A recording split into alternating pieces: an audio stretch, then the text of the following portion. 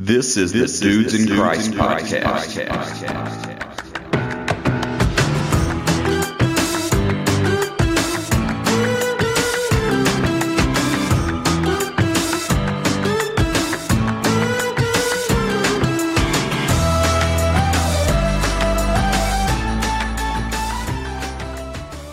What's poppin'? Another episode of the Dudes in Christ podcast coming back at you. What's up, broski? What's up? It's another sinus edition of the Dudes in Christ podcast. Everyone. Man, we are almost feel rusty. It's been a few weeks. Yeah. Well, yeah. Yeah, because A few weeks since the last one. you were sick 2 weeks ago, then I was sick last week. So, man, we're... Oh, well, yeah. Guess it has been longer than I thought. Yeah, it's been... we've missed the last two. Slackers. Oh, yeah. we stirred up all kind of controversy, then balled out. Yeah. So pretty good at that. I will be coughing several times this episode, so if you don't like it, sorry. That's how it is. That's how it is. What you been up to, broski? Nothing. Did do a little wedding this week. You did a little wedding? Yeah. Wow. Last minute. Noticed this a little, Like you almost like Justice of the Peace one, but you ministered it? yeah. Nice. Signed the paperwork as far as that goes. A little short one for my little cousin, so Yeah. We're at. congratulations to them and Dexter. Yeah. A little hand clap. Yeah.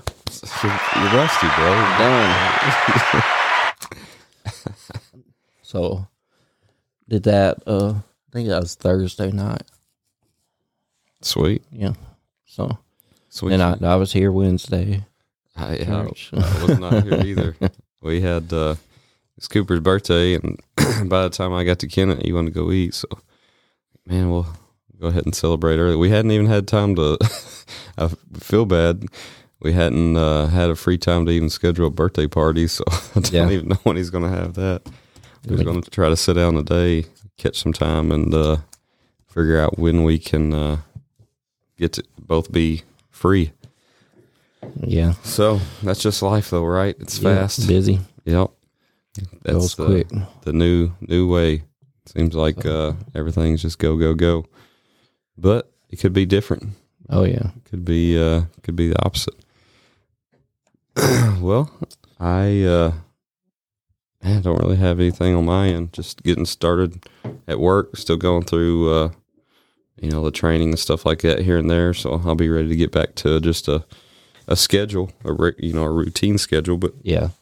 man, I don't like coming in and not knowing exactly what you're going to do. yeah. But it's going well. It's not bad at all. A little lot less stress.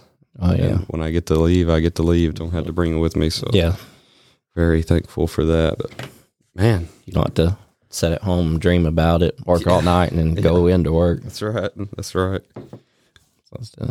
Yeah, we did a food pantry yesterday. Yeah, turned out pretty good. Yeah. It moves quick. But man, working that parking lot, moving cars, Pop's has done it for years, and Yeah, they had me irritated pretty bad yesterday. I left early. I was so mad. you get to work out your faith at food pantry. Yeah.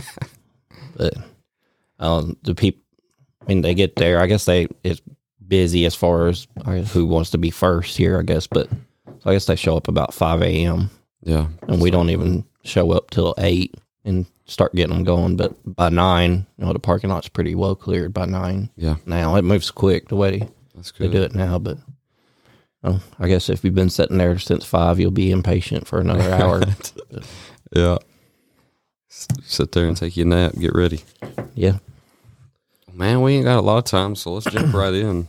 I know it probably won't be very long. We're picking back up at 1 Timothy 3. Kind of self-explanatory. Yeah, there's not a whole lot that, it's just kind of point blank. As we went through the beginning of this, we talked about the context, having, just laying down some foundations for, teaching the truth and things like that. And then talks about, order in the household. And this is kind of, this kind of hits that order pretty pretty direct. Yeah. So we'll go through it and maybe bring out a couple points. And we're picking up right after he's talked to him in chapter 2 about the worship of the goddess Artemis getting its way into the church there. So so kind of past that point now, and now he's moving on to the leaders in the church, like setting up your church, I guess. Yeah, I would say to really catch up, make sure you check the last episode, kind of get to the context, because that's something we scream all the time, right? Context, and kind of, I think that it plays important in this chapter 3 as well, because like we was talking about earlier, there's a lot of times, churches just say, hey, this is the law based on this verse, and that's, we need cross references. We need, different points to really hone it in. Obviously there's the obvious, things with salvation, all that, there's no really, feathering left or right of the mark of that, but things like this, that church doctrine, if you will, the Bible, if it has examples of it in other places, it's hard to call one verse a doctrine. So let's just kind of get into that so it makes more sense what we're talking about. I'll just pick up verse 1. This is a trustworthy saying. If someone aspires to be a church leader, he desires an honorable position. So a church leader must be a man whose life is above reproach. He must be faithful to his wife. He must exercise self-control, live wisely, and have a good reputation. He must enjoy having guests in his home, and he must be able to teach. He must not be a heavy drinker or be violent. He must be gentle, not quarrelsome, and not love money. He must manage his own family well, having children who respect and obey him. For if a man cannot manage his own household, how can he take care of God's church? A church leader must not be a new believer, because he might become proud, and the devil would cause him to fall. Also, people outside the church must speak well of him, so that he will not be disgraced and fall into the devil's trap. I'm just going to stop right there, and we'll just kind of bring it up. Is, obviously it's talking about a man being leaders of the church and things like that. And that's, I'm definitely can't argue against it. But when churches, basically shy a woman away or shut women down because of these verses, we have to remember the rest of the Bible as well. So I just want to bring out a couple quick points. I won't talk much on them, but just go to Romans 16:1. It says, I commend to you our sister Phoebe, who is a deacon in the church in Centria. That's probably not pronounced right. But we see here in another example in Romans, again, Paul is the one who's writing this, how he's calling Phoebe a deacon in the church. And then it says, welcome her in the Lord as one who is worthy of honor among God's people. Help her in whatever she needs, for she has been helpful to many, especially to me. And then it goes on again, give my greetings to Priscilla and Aquila, my co-workers in the ministry of Christ Jesus. And if you don't know, Priscilla is the woman. That's a man and a wife, and Priscilla is the woman. And I found it kind of, I don't want to say odd, but like if we're talking about couples or whatever, most of the time, especially in the church, we will inadvertently just name the woman second, like the man, Josh and Tab, Justin and Ashley, Steve and Carrie. Yeah. Just that's kind of how the leadership aspect looks. Well, like pretty much every mention you see of Priscilla and Aquila, the woman is named first. And so a lot of that is kind of to be said because she was more of the teacher, of it. There's a point in Acts where it says they are teaching Apollos, which is a preacher, said he, taught well, but all he knew about was John's baptism. So it mentioned Priscilla and Aquila pulled him aside and taught him more things about God. So she is obviously acting and leading. She's active, in ministering the word of God. And so when we just fall into a church doctrine of, because 1 Timothy 3 verse 1 says this, we have to, we never can just throw away cross references in the Bible. Now, I'm not saying we should have this or we should have that. I'm just simply just giving examples of times where a woman was, ministering or leader or a deacon in the church, and it's by the same writer. Yeah. So I guess what I'm getting back to is we have to remember the context of what we're talking about. We're back in Ephesus.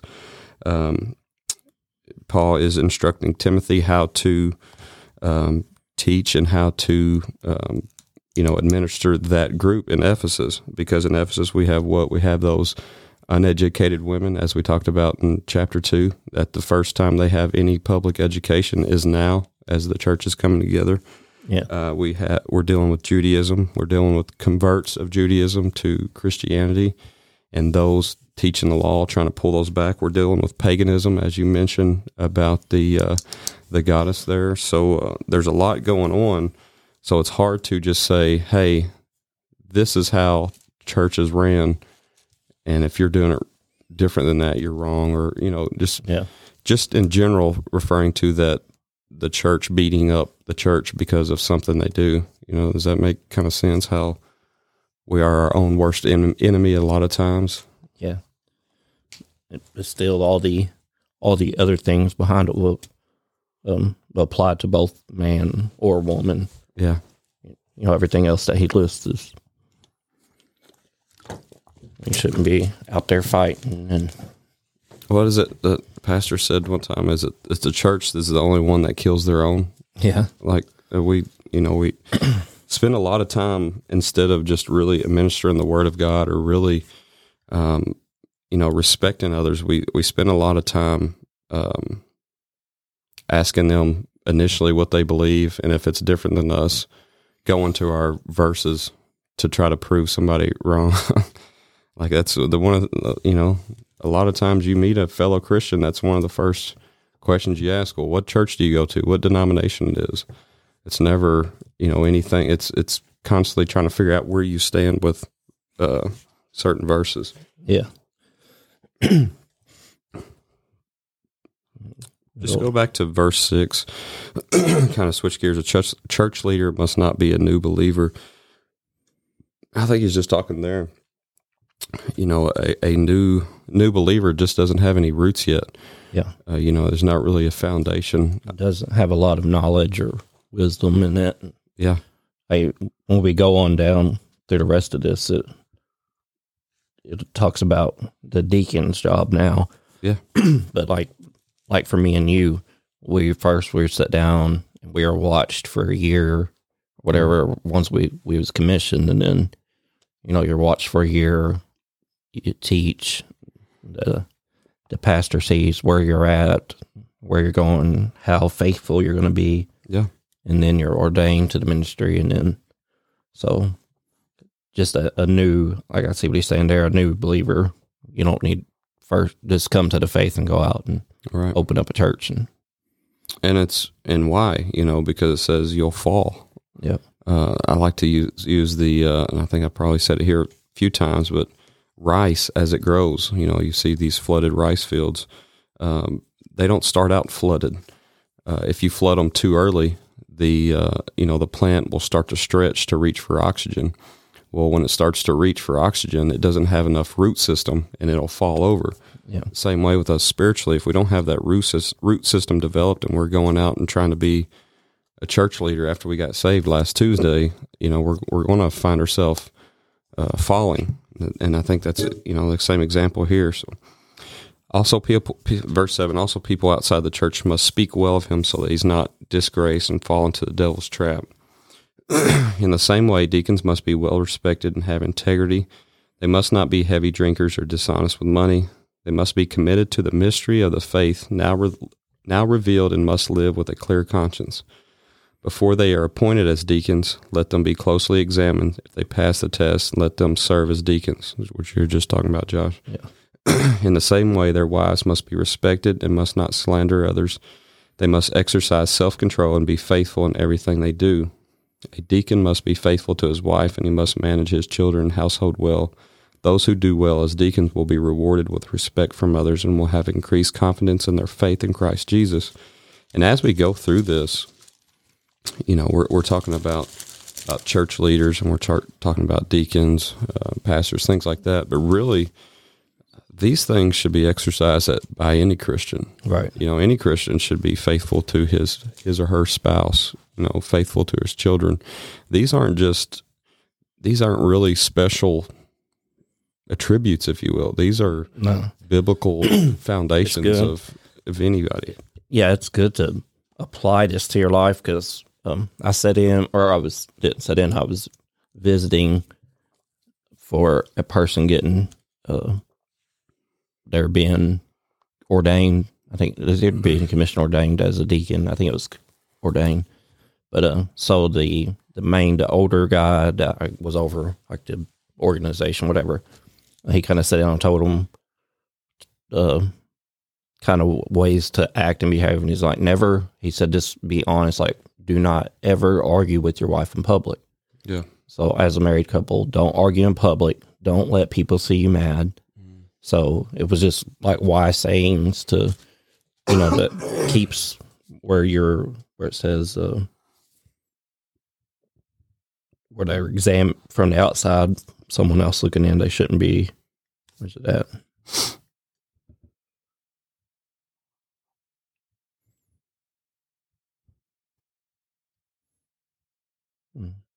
Verse 8, it says it must be respected, have integrity. That goes just along the lines you're saying there. Yeah.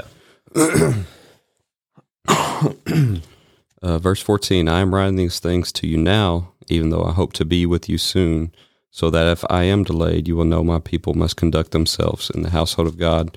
This is the church of the living God, which is a pillar and foundation of the truth. Without question, this is a great mystery of our faith. Christ was revealed in human body and vindicated by the Spirit. He was seen by angels and announced to the nations. He was believed in throughout the world and taken to heaven in glory. So yeah, just to kind of recap, this was short, kind of direct, but it goes without saying that, if you're aspiring to be a leader, and even if you're just a Christian, being trustworthy, having integrity, treating your spouse correctly, treating your children correctly, having self-control, all that is required if you do want to be a church leader. But I would say it'd be well sought after, even just day-to-day Christian living. Over in Titus, it kind of gives the same thing. Titus 1:6 says, an elder must live a blameless life, which this is Paul writing again. Elder must live a blameless life. He must be faithful to his wife, and his children must be believers who don't have a reputation for being wild or rebellious. An elder is a manager of God's household, so he must live a blameless life. He must not be arrogant or quick-tempered. He must not be a heavy drinker, violent, or dishonest with money. Rather, he must enjoy having guests in his home, and he must love what is good. He must live wisely and be just. He must live a devout and disciplined life. He must have a strong belief in a trustworthy message he was taught. Then he will be able to encourage others with wholesome teaching and show those who oppose it where they are wrong. So it's repeated time and time again from Paul on how it should be set up and how you should live your life. Yeah, just think of a leader. I like to think as leaders as an example. If they should be an example as to how to live, how to conduct. And if you have somebody that is just living carelessly, making bad decisions, things like that, they could have a great message. But if they're not given an example of, in the day-to-day of what it should be like, then at the end of the day, those are just fancy words, that they can speak. So yeah, a good motivational speaker, maybe. Yeah. Hey, cool. Yeah, like it says, if you can't, I like where it says you can't control your kids, and how can you run God's house? Yeah. Because if your kids are out running wild, crazy.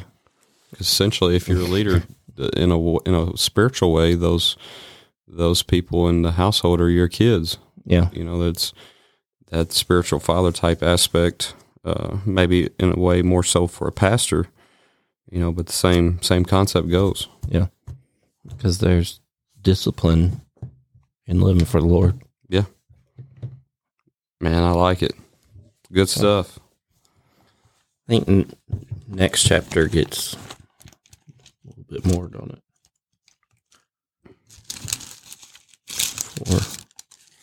Yeah. Kind of dig in a little bit deeper on the roles that he's wanting Timothy to play, and a few warnings, false teaching. Awesome. I like it. Shoot, man, you got anything else? No. Got Terry Tripp today. Yeah. Come out to, well, if you're hearing this, it's going to be too late, but Yeah. I hope you came out to United Voices On to see Terry Tripp. I'm looking forward to it. I always like Terry, man. Yeah. He keeps you at the edge of your seat kind of the whole time. You know, it's not to downplay, but just say it like this. There's sometimes, and it's probably me if I was be speaking, sometimes it's you got to really focus on staying engaged. You got to really focus on, you know, being aware. But Terry, man, it's a pretty easy, like you're just at the edge of your seat the whole time, and he's really gifted and really a stand-up man, and you know, has those attributes that we've talked about just today. Yeah. And so, man, I love it. Love to see it. Looking forward to it. So anyway, we are done babbling. We will see you guys next week. Appreciate y'all.